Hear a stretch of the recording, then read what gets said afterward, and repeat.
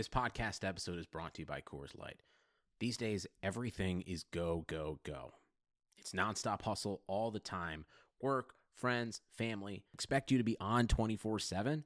Well, sometimes you just need to reach for a Coors Light because it's made to chill. Coors Light is cold lagered, cold filtered, and cold packaged. It's as crisp and refreshing as the Colorado Rockies. It is literally made to chill. Coors Light is the one I choose when I need to unwind. So when you want to hit reset, reach for the beer that's made to chill. Get Coors Light in the new look delivered straight to your door with Drizzly or Instacart. Celebrate responsibly. Coors Brewing Company, Golden, Colorado. Today's episode of the Chase Thomas podcast is brought to you by our presenting sponsor, Ponko Chicken. The new Atlanta restaurant thrives off of a unique spin on Japanese and Western cuisine and is already racking up the awards, winning Best-Selling Taste in the Taste of Atlanta Awards, both in 2017 and 2018.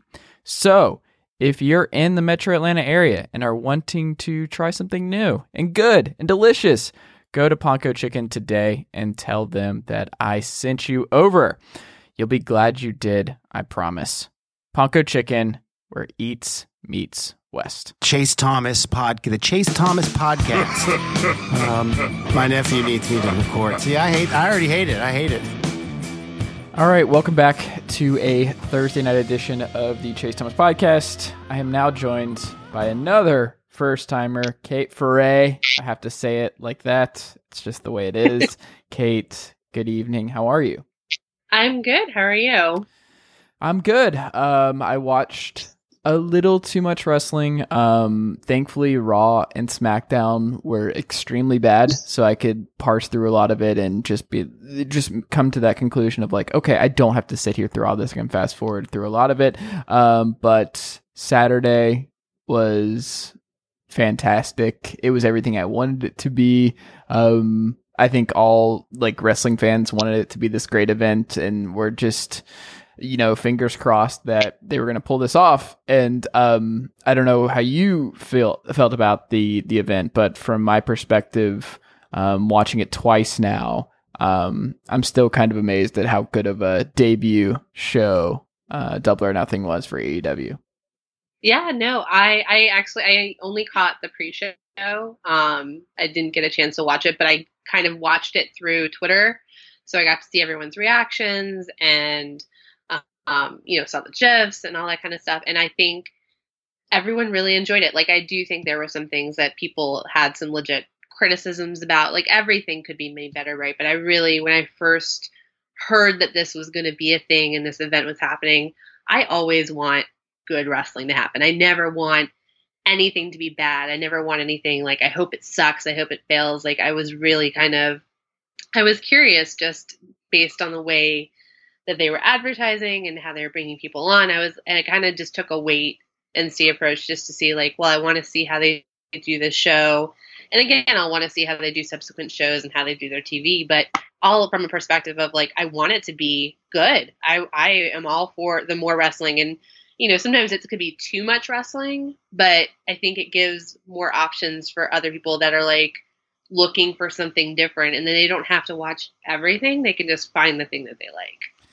Well, I'm nervous about how this affects my Impact Wrestling viewing, because I have maintained that it's the best pro wrestling show around right now. Mm-hmm. And that's included NXT, because NXT is it's really not hard to make a good hour of pro wrestling television. Oh, yeah. They get the benefit of the doubt a lot, but I'm like, they've gotten a lot better, because last year, and when people were really hyping up NXT, I was like, well, are you watching these monthly shows? Like, they're pretty boring. It's pretty standard. It's pretty easy, just fantasy booking types. All right, we're going to do 3 matches. We're going to do 1 women's match, a tag match, and then a main event. Like, that's what we're going to do, and we'll maybe move that around a little bit, but there's not going to be a lot of build, not a lot of in-ring promo stuff, and it was just a very easy thing to do, which is what AEW also did, by the way, with Double or Nothing. Is like, sometimes just doing the easy, obvious stuff is the right thing to do, of like just the appetite for the people in that building. And just, I think for wrestling fans as a whole right now, is just put out a great wrestling product for a couple hours and just keep putting in great workers and tell a great story and give them time to do what they are good at doing. Turns out that's a good strategy, but That's part of the reason that I've enjoyed Impact so much, is that it seems like they have found their course with Don Callis and everybody. But it's a great show that nobody watches, and I'm here for it. But I'm concerned that me trying to keep up with WWE, AEW, Impact, New Japan's big shows, and then hopefully ROH closes down. No, I'm just kidding. But I would not. But I'm not really kidding, because if we can, less is more, folks. I don't know. I don't want people to lose their jobs, but if just all the ROH talent got absorbed by AEW and Impact, that'd be fine. Yeah, I don't know. I just threw a lot at you there, but like you talking about just a lot more wrestling, and that AEW actually being a success is maybe a detriment to our social lives a little bit. If they had fallen on their face, we're like, okay, good, we can cancel them out. At least we don't have more wrestling to watch every week. I say, yeah, I guess from the perspective of like, I need to have a life. It's like, man, I hope it's just terrible, or their TV deal fails, and we just have monthly shows to watch. I used to be really into trying to watch everything all at once. Like, I would get the Ring of Honor on Sunday nights and do Raw, and then SmackDown, and then NXT, and then TNA, and then I didn't really watch New Japan too much. I'd watch like Wrestle Kingdom and the big shows, and then I started dating my partner, and I was like, they will watch all of the wrestling, but I'm like, man, it would be nice to like go outside.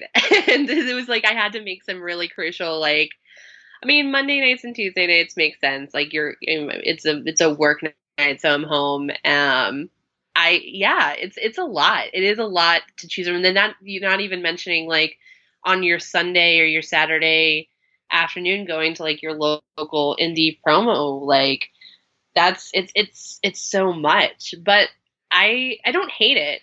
I like it in the sense that I think the more choices are, there's more competition, and I think it pushes promotions to kind of hopefully be the best version of themselves.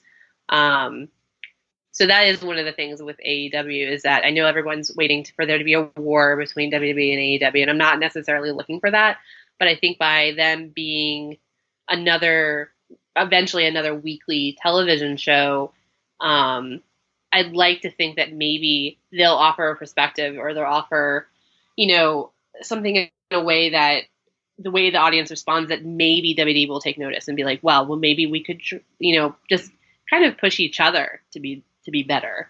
I don't think Vince gives a shit, to be completely honest. I don't, and especially based on Monday Night Raw this week, I don't think he's in the business of changing course with what he wants to do and what he deems quality pro wrestling television, right? Like, he just made the most money he's ever made in pro wrestling last year. That's like the thing that I just keep going back to, is like, yes, their creative sucks right now, and Vince is extremely bad at his job, and we'll get to the Dean Ambrose Talk is Jericho podcast this week, but he's making a lot of money with this product and building their shows around social media and just how many views their stuff gets, and just that business model.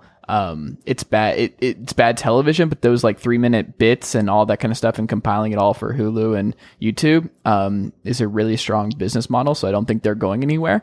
Their ratings, as much as they sag, they're still not terrible across all television. And I don't see it ever just getting just unbelievably low. Like, I think there is a tipping point there a little bit where it's just going to, like, we've seen this just year after year that they go through stuff like this, but I don't know. I don't think he's that kind of guy who's just going to go into a war and really change course and get nervous about anything. I really do feel like he already feels like he won a long time ago, and even if there was a war, it would take so many years for AEW to catch up to what WWE is right now. No, I agree in that respect. Like, I don't want it to be this blatant.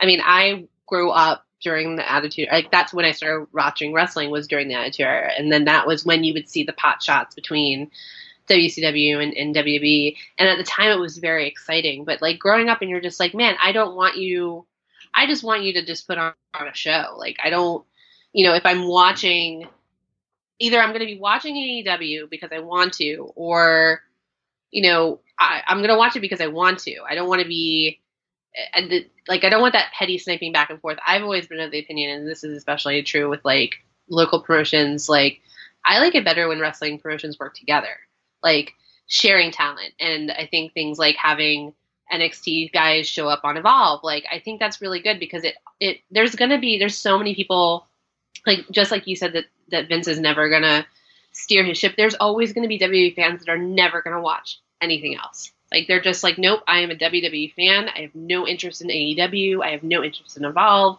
I have no interest. There are people that are just, I have no interest in NXT. And so I think by having that opportunity of like bringing new guys and switching them back and forth, it exposes, it gives people a taste of what else is out there without necessarily forcing them into starting a new promotion or watching episodes and signing up for another subscription service sort of thing. You know what I mean?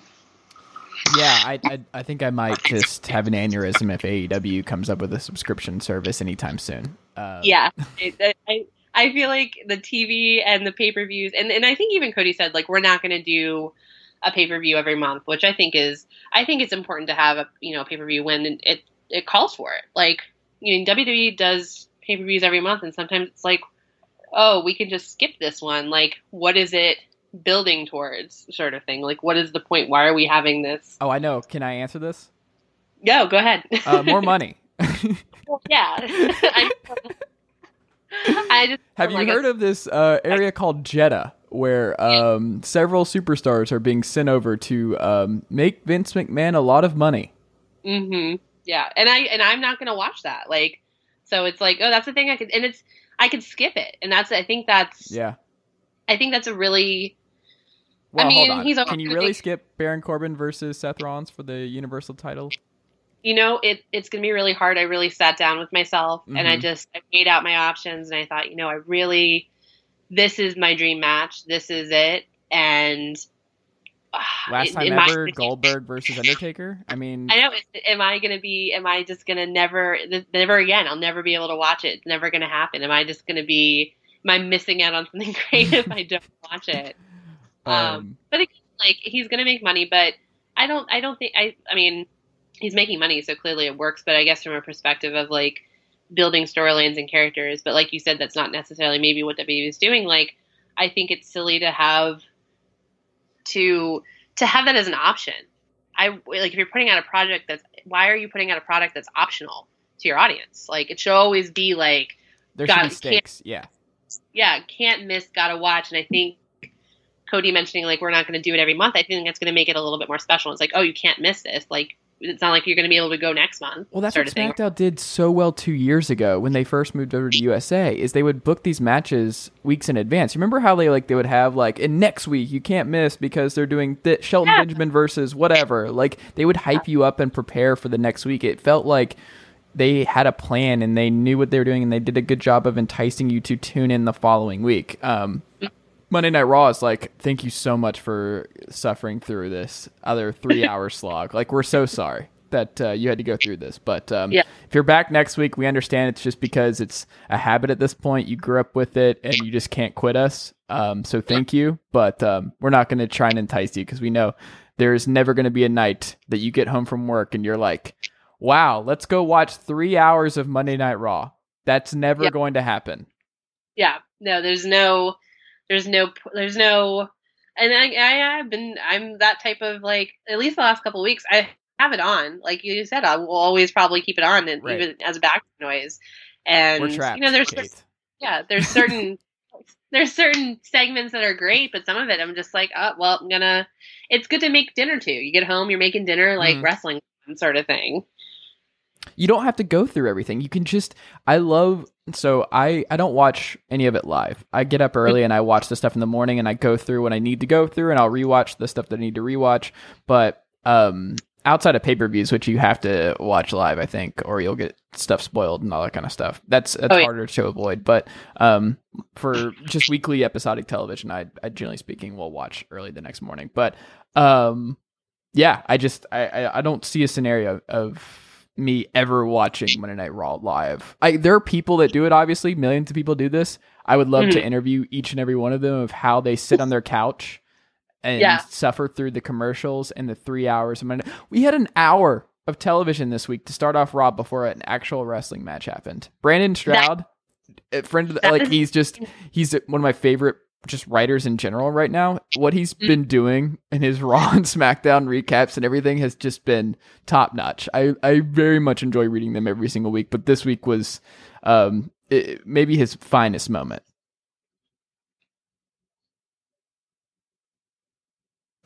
Yeah, it's I didn't like it was literally I was watching the clock just to be like, we really haven't had any wrestling. Mm-hmm.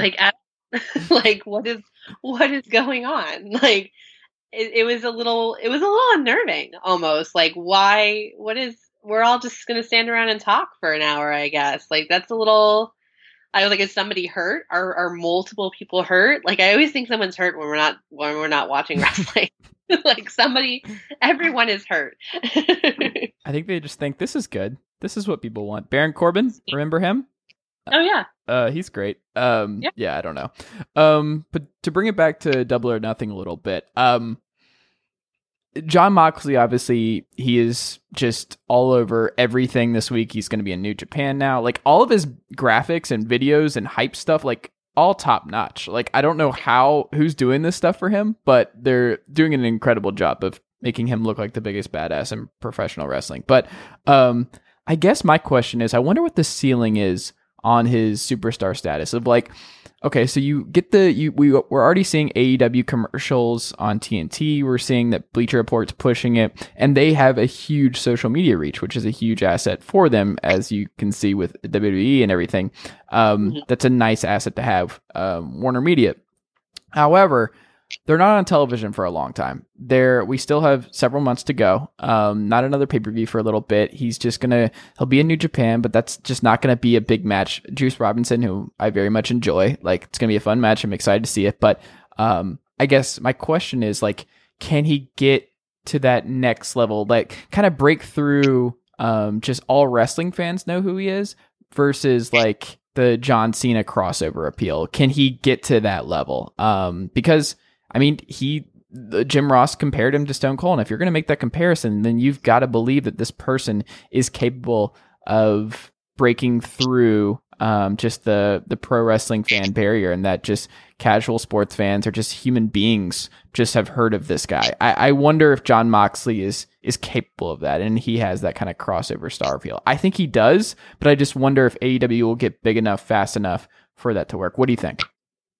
I think so. I think it's going to take some time, obviously, because like you said, the TV isn't happening for a while.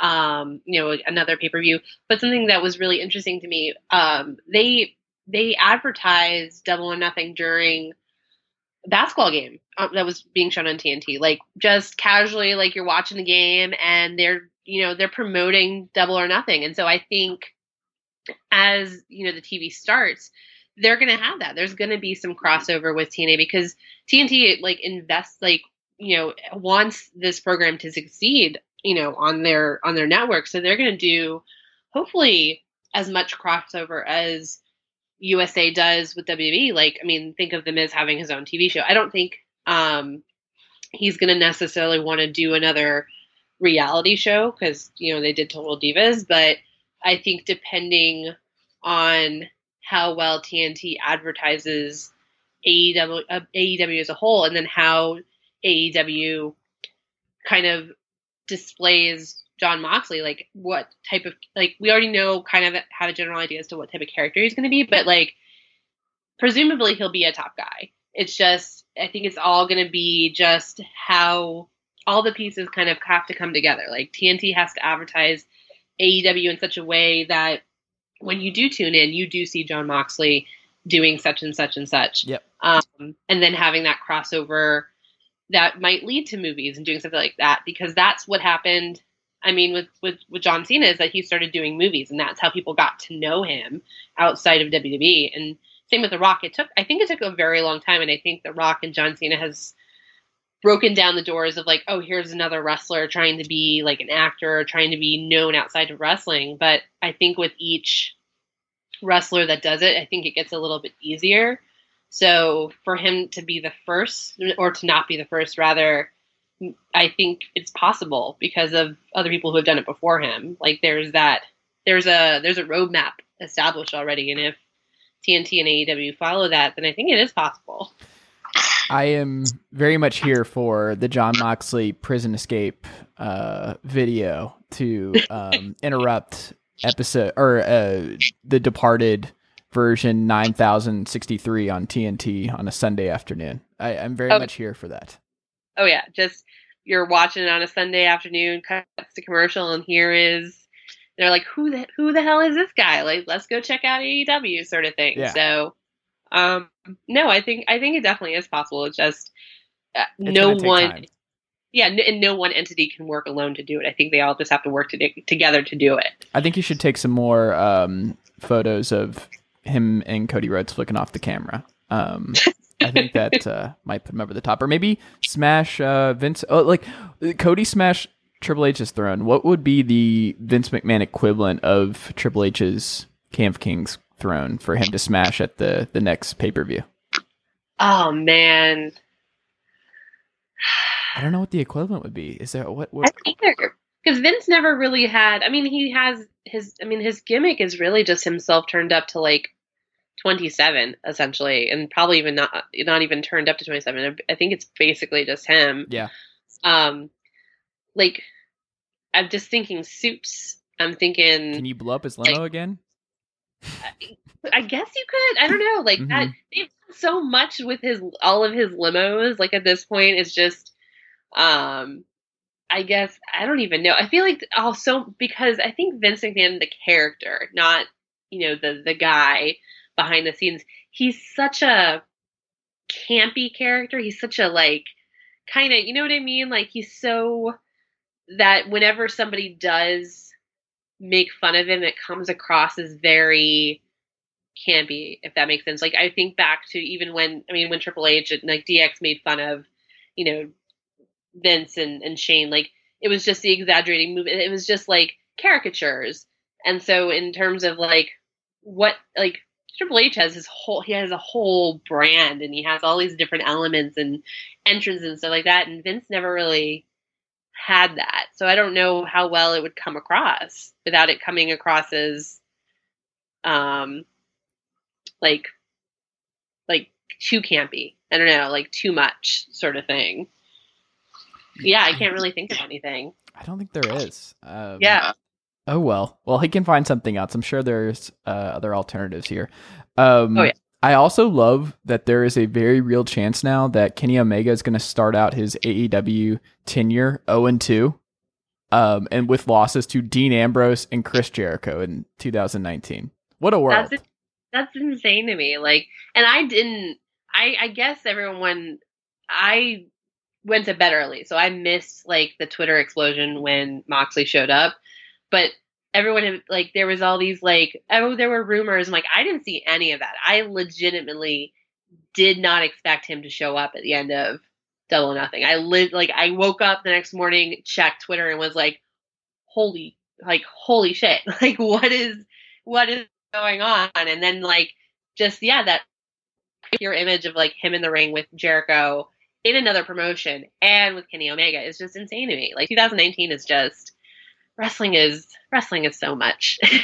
Well, thankfully we're getting even more, which is what all wrestling fans always want, is more things to complain about. Do you have any troubling signs coming out of AEW? Is there anything of like all the like the biggest thing for me is like all the different partnerships and like who's actually full time, who's gonna be on the roster, like are they gonna have enough guys, and like are they gonna have enough just wrestlers locked down where like we know that these are the characters that we can count on to be around a lot? I wonder if that's where they run into, is like almost too wrestler friendly, where they're all working all these different dates and like they're allowing Pac's Dragon Gate stuff to influence their booking habits and all this other stuff. Like I wonder if that's one of those things that they actually end up addressing down the line of like, okay, it's cool that you're working in New Japan and Dragon Gate or whatever, Progress, whatever the case may be. I wonder if that's something that gets addressed sooner rather than later. But I don't know. That's my only thing that I wonder about, is just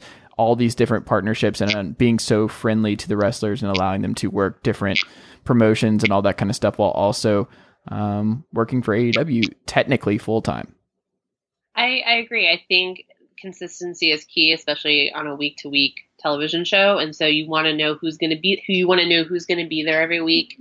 I know Cody said that they were going to focus more on wrestling over storylines, but I think, I think that's what I'm curious about is what is their weekly show going to look like? What is it?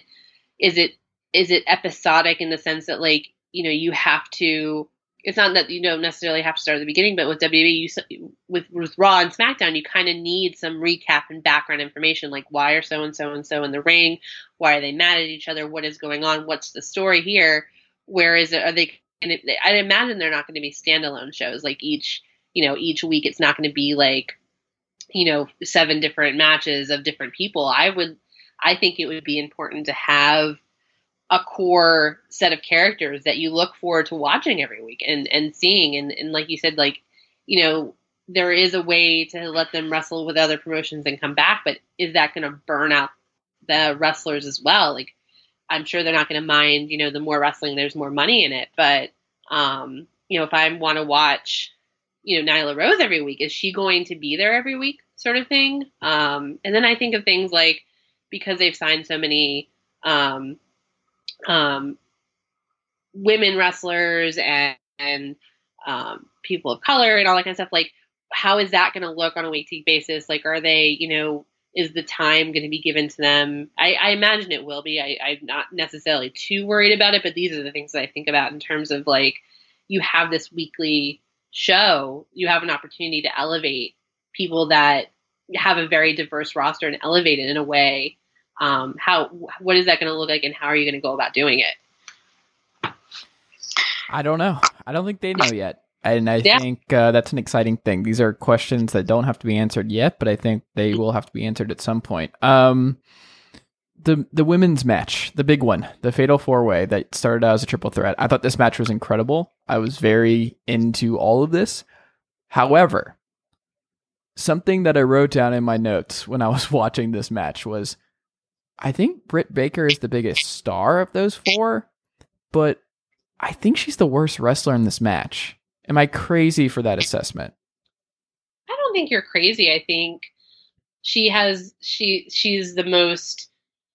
I think when you think of a wrestler, I mean, I know so many wrestlers. I know so many names, but there's so many wrestlers, and it's just through social media, just seeing them tweet and seeing them interact, that I know so many of them, and Britt Baker is one of them, that I've never seen wrestle, ever. And so I think sometimes maybe you associate the name recognition with, how well they are, how well they're going to entertain you.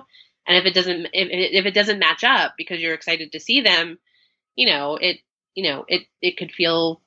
could be disappointing sort of thing. So I don't think it's a bad thing. I didn't see the match, so it's hard for me to say, but I think it's really great that other people that weren't necessarily as well known shined in the match. I think that's really good, and I think that speaks a lot to how interesting it's going to be if they stick around as characters, how well the match is going to be if the other wrestlers stick around, sort of thing. Yeah, I was definitely here for the Awesome Kong spot in surprise entrant. I'm interested to see if she sticks around because she is on the older side. I want to say she's 41. So we'll have to see what kind of deal she has with the company, if it's a lot of future dates, full time, whatever. Because I haven't seen anything reported about it as of yet. But I think Britt Baker is just a naturally likable babyface, but she also wasn't the most naturally likable babyface in that match. Because that goes to Kylie Ray, who I am all the way here for. I think Kylie Ray is sensational, and she's a better version of Bayley, which isn't a shot. It's just better. I don't know how to explain it. It's just a better version. I can see. I mean, I think Bayley has. Oh, you're a Bayley fan. I can see. I can see how you're rationalizing here. Okay, make the case for Bayley. No, I'm a huge Bayley fan, but I also think that Bayley needs to evolve from the character that she was when she started. She's been on the roster for a long time, and I'm of the opinion that for as much as I like Bayley, I think that definitely the evolution that her character is going in now was a long time coming. But yeah, no, I'm totally a Bayley fan. I enjoy her, and I probably would enjoy Kylie Ray then if if she reminds you of Bayley. Yeah, Bayley's. This is a bad time to be picking fights with Bayley fans because Bayley is just on a really good run right now, and she had a really good moment, and she cut her first good promo ever a couple weeks ago. So shout out to her because that was my biggest gripe is that we all knew she could wrestle, but I don't know if it's the material they gave her or what, but she was just really, really bad in the mic, and her character was just not evolving, and it was just not even likable at that point. You're like, do you not care about, like, there was just the Alexa Bliss stuff, like, there was just so many moments where I was like, oh my god, this main roster run has just been a disaster. Because you think back to, I still remember just losing my mind over the Sasha Banks Bayley match at NXT Takeover years ago now. Time flies, but you could see that kind of stuff can happen, but then years pass and you're like, okay, is this it with Bayley? But obviously you can reinvent stuff, but I don't know. Bayley's fine right now. I'm not going to attack Bayley. I will say that. Britt Baker, maybe a little Becky Lynch to her, where like I think the crowd are always going to be behind her and just naturally are gravitating towards her, but also she's never going to be the best wrestler in her matches, right? Like I know you're a big Becky Lynch person, but would you at least admit that the best stuff about Becky is not her in-ring work? I don't know. I like to look at wrestlers as a whole, like how they entertain me in general, be it in a match or on the mic or just in general. And so I mean, I guess, sure, she's she's a fine wrestler. I don't think she's the worst. I don't think she's the best. She's wrestler. like average, right? Like because everybody's good now, and she's still good, but she's just like, she's not better than Charlotte. I don't even think. I don't know. This might be a take, but I think Ronda Rousey might be a better in-ring worker than Becky Lynch. But I would disagree with that. Give me one bad Ronda Rousey pay-per-view match. You can't name one. I don't think, Kate, right? I'm gonna plead the fifth on that. I am a big fan of Becky Lynch. I'm a big fan of Charlotte. I'm a big fan of Bayley. I'm not the biggest Ronda Rousey fan in general, so I just am a little bit biased in terms of everything about her. But no, I think it all depends on who you're wrestling. I think it all depends on the material that you're given, and I think one thing that was really interesting about the Moxley interview on Talk is Jericho is that it kind of gave us some insight as this to is a good how transition, by the way, because this is what I want to get to next. Yes, so keep going. Yeah. And so, like you said, like with Bayley's materials, like was it how much of it was Bayley and how much of it was the material that she was given, sort of thing. Yeah, Jon Moxley. Something tells me we're not going to see him back in WWE anytime soon. I definitely I think I got halfway through and something he said. And I was just like, I would be shocked if he came back. Definitely anytime soon. I'm like, we're never going to see him in WWE again. Like, never have to die.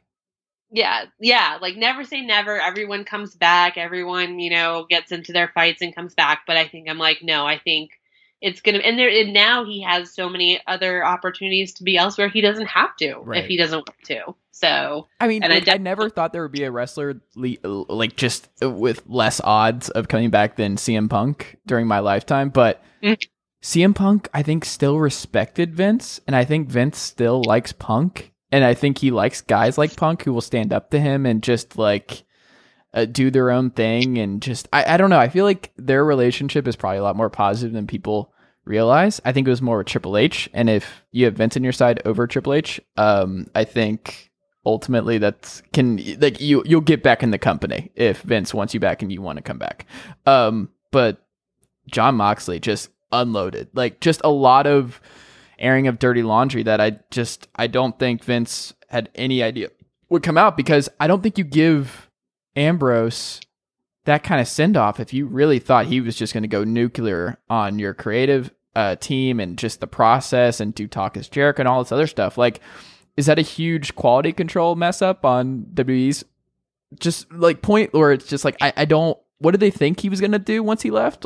Why did they give him this great send off? Did they think that he was just going to go away quietly and he would just take a long break and just stay quiet? I don't really know. But based on that interview, I'm like, this dude was really pissed off for months and knew he was leaving and was open to everybody about how frustrated he was. He like yelled at some writer and he was like, I know it's not his fault, but I yelled at him and all this other stuff, and just like hiding notes from Vince and scripts, like the pooper scooper stuff was insane. Like all this stuff. But I don't know. I wonder when Vince heard about this, that he did this with Jericho, he was like, what? He did what? Like, I wonder how much of it is surprise, and just, I don't know. I think there are just so many different layers here that are fascinating to me. And I think what was really interesting is that I think on some level Moxley still holds a lot of respect for WWE, because he said at the beginning, he's like, this, I met my wife there, I started my career here, I was a baby, and all this kind of stuff. And I think, like he said, like they wanted to control the narrative. They wanted to kind of get in front of it. Like, here is one of their guys who, I mean, he wasn't like, Dillinger. He wasn't like anybody, any lower level guy. He was a top guy. And here he is saying, I don't care how much money you give me. I don't care. I'm leaving. Like, I'm done. And he didn't leave early. He didn't break his contract. He did it all by the book. He followed all the rules. He knew exactly what he was doing. And I think on some level, I like to think that maybe Vince respects that. Like, for as much as, like, Moxley's blowing up, this is what's going on behind the scenes and it's insane, But I think on some level, it's like, well, no, he did everything that was asked of him. He saw out his contract. He told them he was leaving. He gave them notice. WWE took that and decided to do a special, do all that. And honestly, like you said, it was money. Like, they made money off their very last Shield match ever. Like, we're going to make money off of a house show. We're just going to have the guys do their last match at a house show. We're going to promote him. We're going to sell his gear. We're going to have him leave in a way that, a year from now, 6 months from now, they could sell a best of Dean Ambrose DVD. They can sell Dean Ambrose. Like, everything is all about, I think they saw that he was leaving and thought, let's just make some money off of it. Like, if it's so amicable in the sense of, like, I'm not renewing my contract, they had no legal recourse. They couldn't keep her around like they did with Mysterio and potentially like Sasha Banks. Yeah, he's professional about everything, it seems like. Yeah. It's like, well, I guess we're just going to make some money off of it while you're here, sort of thing. So, yeah, I don't know. Maybe they thought he was just going to go do movies, or he was going to go home and just. That's what I thought. I thought we would never see him just be in pro wrestling again. I thought he was just burn out and he's like, I'm done. I made enough money. Like, he seemed like the kind of person to just go and do something else, and we just never see him again. I really thought that too. I thought for the very least, and he talks about it too. He's like, I could have gone home for a year and healed myself and got myself together. And he's like, but here's AEW. And here's something that I've been wanting. I want to be a wrestler. But I just want the things that come with it. I want the creative control. And here's AEW going, if you wanna, you can get in on the ground floor. And so I'd be curious to see what he would have done. Because he said, like, I would have left regardless of AEW. Like, that wasn't a deciding factor. But I would have been curious to see what his next move would have been if there was no AEW. Would he have just gone home for a year and then just popped up in, like, New Japan or the Indies or anything like that? But we'll never know. Yeah. I mean, that's a really good point of, like, what happens if AEW's... Does he renew?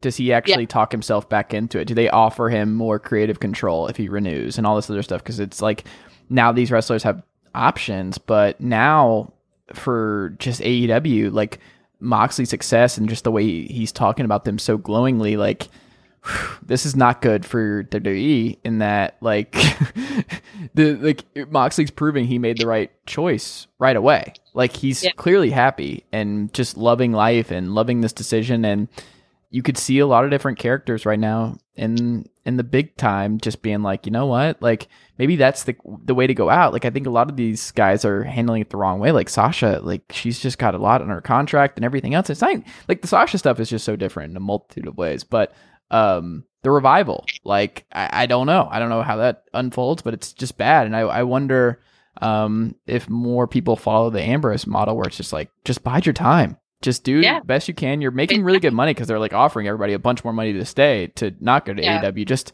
bide your time. Most of these people are still young. Just get out of that contract, do your job, and then move on. Yeah. I don't know if that's going to happen. I would expect that does not happen, but I guess anything's possible. Do you think these comments in this podcast changes anything behind the scenes in WWE? I think I always knew, just based on like, I follow a couple. Oh, do you think it'll change WWE, like the way that they operate? Yeah, their creative team, like how they go about everything now that it's all out there, just being like Vince is just still the final decision maker and he's still just crazy as hell. I don't know. From an idealist perspective, I would like them to see it as constructive criticism, and that they don't have to revamp anything completely, but take it under consideration and really think about what are they doing, like, just have like, and this is like super idealistic, just have like a come to Jesus moment of like, is the way that we're doing things the best way to do them? I'm working for a company right now, and I won't say which one, but my current boss is retiring and we have a new boss coming, and he has come in and looked and seen how we're doing things, and he's making some changes. And just because not that necessarily it's not as bad as WWE, like the way that the process is bad, but there are ways that we could do it better and more productive and create better content, create a better Raw, create a better SmackDown. My pessimistic side says they're just going to be stubborn and just be like, he left. Like, we're just going to keep doing what we're doing. We're still making money. If it isn't broke, don't fix it. This is the way it's always been done. We're just going to keep doing it. But maybe I'd like to see somewhere in between, like, just change something. Like, clearly people are unhappy. And I think that if you want people to stick around and not bide their time to leave their contract, they have to make some changes. Like, just something. It's ridiculous. Like, here's this guy that's like, your current model is not working, and your current model is why I left. And so I think it would be smart of them to look at that and say, well, what can we do to improve upon that? Right. I think that's a really good way of putting it. Road Dogg, gotta feel vindicated, right? He was listening to that of just like, I was trying to tell him. I don't know if that's how Road Dogg talks, but I just imagine that's close to what he talks. But he's back in NXT now. I think he's like a full-time person there now. He'll join Shawn Michaels and everybody else. But then there's another weird thing with Billy Gunn being in AEW. Speaking of, are we sure Dolph Ziggler doesn't just get announced as Billy Gunn for the Saudi Prince? You know what? I think what was the last show or the show before that, the Prince asked for somebody in particular. Yeah. I can't remember who it was, and the guy was dead. Yes. Because he doesn't watch current WWE. Was right? it Yokozuna? I want to say it was somebody like Yokozuna. It might have been Yokozuna, and I think that's why they like brought Big Show over. Mm-hmm. Like we don't have Yokozuna, but we have another big guy. No, I honestly really think like that's part of the reason.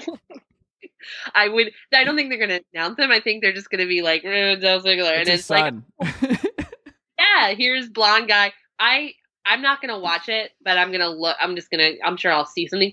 He's going to come out in pink gear. Like, yes.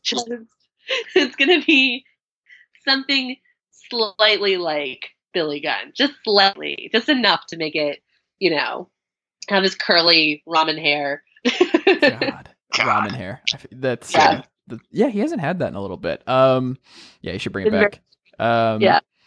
The last thing on this, just creative stuff. My whole thought was just, and Dave Schilling worked there for a little bit of time, and friend of the pod and all that kind of stuff. Good dude, and he was gone pretty quickly. And I don't have the details. I don't know anything about that, but if you're a writer and you get offered a job to work with WWE, what is the upside if they're listening to Jon Moxley's comments where like they're just running around getting script after script, and like Vince ends up tossing all this stuff anyway and rewriting all this stuff, and just it seems like I mean, I guess it just comes down to money, but like, why would you want to be in this kind of writer's room? It seems awful. That's the thing is, like, I've talked to a couple former writers on Twitter, just kind of, and they've always said the environment is terrible. Like, not only the travel itself is terrible, but just the environment. And so I think, like you said, like, what would WWE change? What is WWE potentially going to change with this Moxley interview? We don't know, but I'm curious to see how that changes how and who and people who are applying to work in this environment. Like, they're hearing this podcast and be like, this is like a Glassdoor review of the company. Like, this is what it's going to be like if you work here. Do you really want to work there? WWE, you're a fan aside. Like, do you really want to get screamed at by Dean Ambrose because you wrote about a pooper scooper? Like, I think that's a really interesting too, is like, who is going to be wanting to work there just in the behind the scenes sort of thing. Yeah, I don't know. I don't have the answer, but I am curious to see if we get any more reports to changes or any reshuffling or any just kind of come to Jesus moments. But then again, I watched Stephanie McMahon cut a very bad promo on Twitter today. So before we started recording on the state of the Universal Championship and what's going on with Brock. So I think they're turning Brock babyface now, which bold move, Cotton. Very quickly here, who should Brock challenge? Because Brock has been the best thing about WWE right now, in my opinion, outside of babyface Miz, who they're doing their absolute best at ruining with the Shane McMahon stuff. Got to keep Shane strong, but who should he challenge? Because I've long thought what's going to happen is Brock and Ronda wind up on SmackDown, and they're their top two champions at some point this year, whenever Ronda decides to come back. And Brock moving back to SmackDown anyway makes a lot of sense. So I feel like he's eventually going to cash in on Kofi or whoever's the WWE World Champion. But I don't know. What would you do? So I don't think, like, I feel like he's not going to cash in on Rollins. Like, I definitely think it's going to be like a SmackDown guy. I'm trying to, like, be non-biased because I love Kofi Kingston. I do not want him to cash in on Kofi. But then it's like, what if he cashes in on Kofi and he loses? Oh my God. The idea that Vince would have Brock Lesnar lose to Kofi Kingston. I can't see it. I'm just putting it out there in the universe. Like, I'm just speaking it out there into the universe. I think a move to SmackDown would be helpful. I think a move to SmackDown, I think would, because he's been on Raw for so long. Like, it'd be nice to change it up a little bit. I did think it was funny on Monday that the whole thing is like Brock didn't realize he has a whole year. Mm-hmm. So, I'm totally down for him just waiting it out. And then we all forget because he doesn't show up weekly anyway. We all legitimately forget.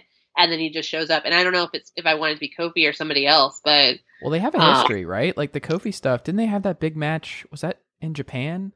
It was in Japan. Yeah, they were. Like, they do. They have a history. And they could make it a big match feel. They could cite that Japan match and just like no one saw it and all this other stuff. Like there's a way to make that a compelling feud, and I would not be opposed to going that route, I don't think. And then getting Big E involved and all this stuff. And I don't know. I think that could get pretty interesting. And I think that's probably what they'll end up going. Last thing that we got to wrap up here. Adam Cole, Undisputed Era, have a lot on the line this weekend at NXT TakeOver. Do you have Cole beating Gargano? Because I've gone back and forth on this. I'm going to say yes. I think it's time. I think you have to give them all the belts. I enjoy Gargano, but I'm like, it's time. I think it's time. You know what I mean? Like, yeah, I think, and then like you said, like having them having all the belts, like that's what I'm thinking.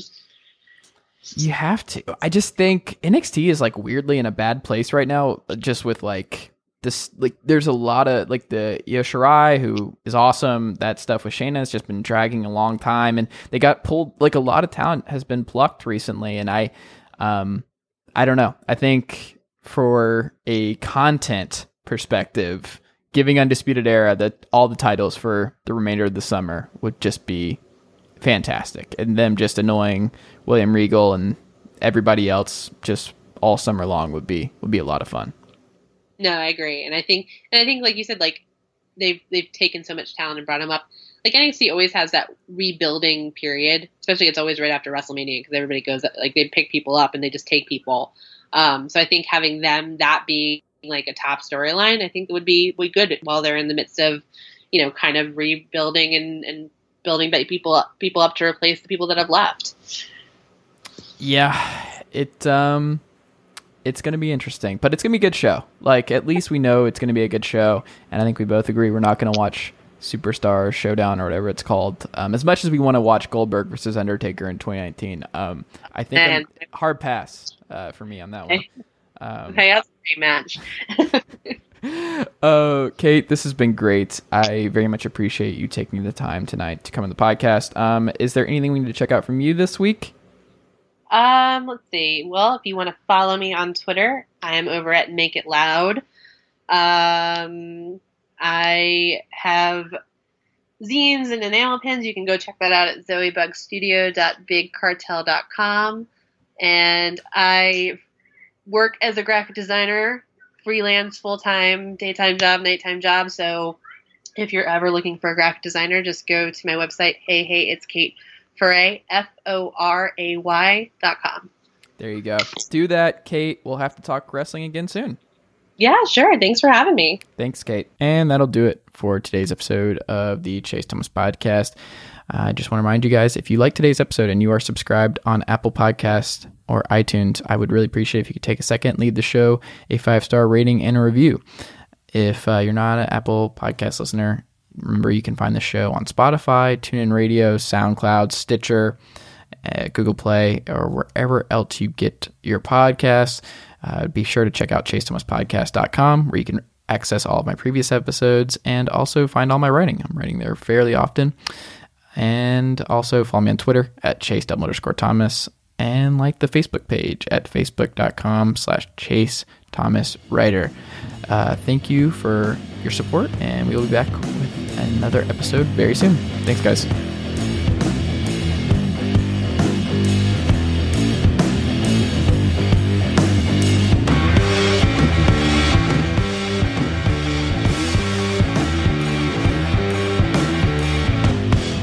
Nicely done, nephew.